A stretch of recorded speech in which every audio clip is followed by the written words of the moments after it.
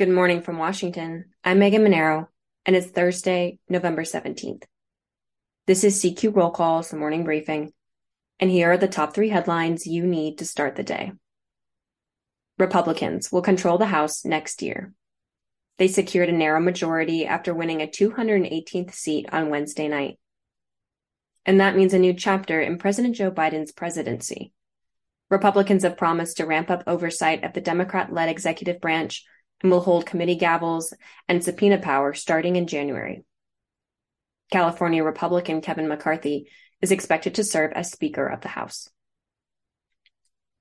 Next, a bipartisan group of Senate negotiators hopes to fast-track a bill to codify federal recognition of same-sex marriage. The legislation moved ahead Wednesday, but faces a possible slowdown on Thursday, with some Republicans arguing that it does not do enough to preserve religious freedom exemptions. A delay in the coming days would push final passage of the bill until after the Thanksgiving break.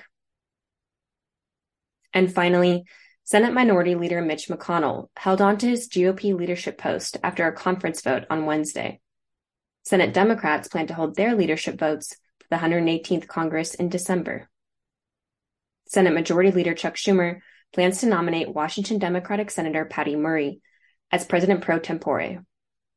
That role would put her third in line for the presidency, behind the vice president and the Speaker of the House.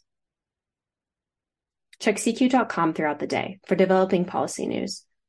And for all of us in the CQ Roll Call newsroom, I'm Megan Mineiro. Thanks for listening.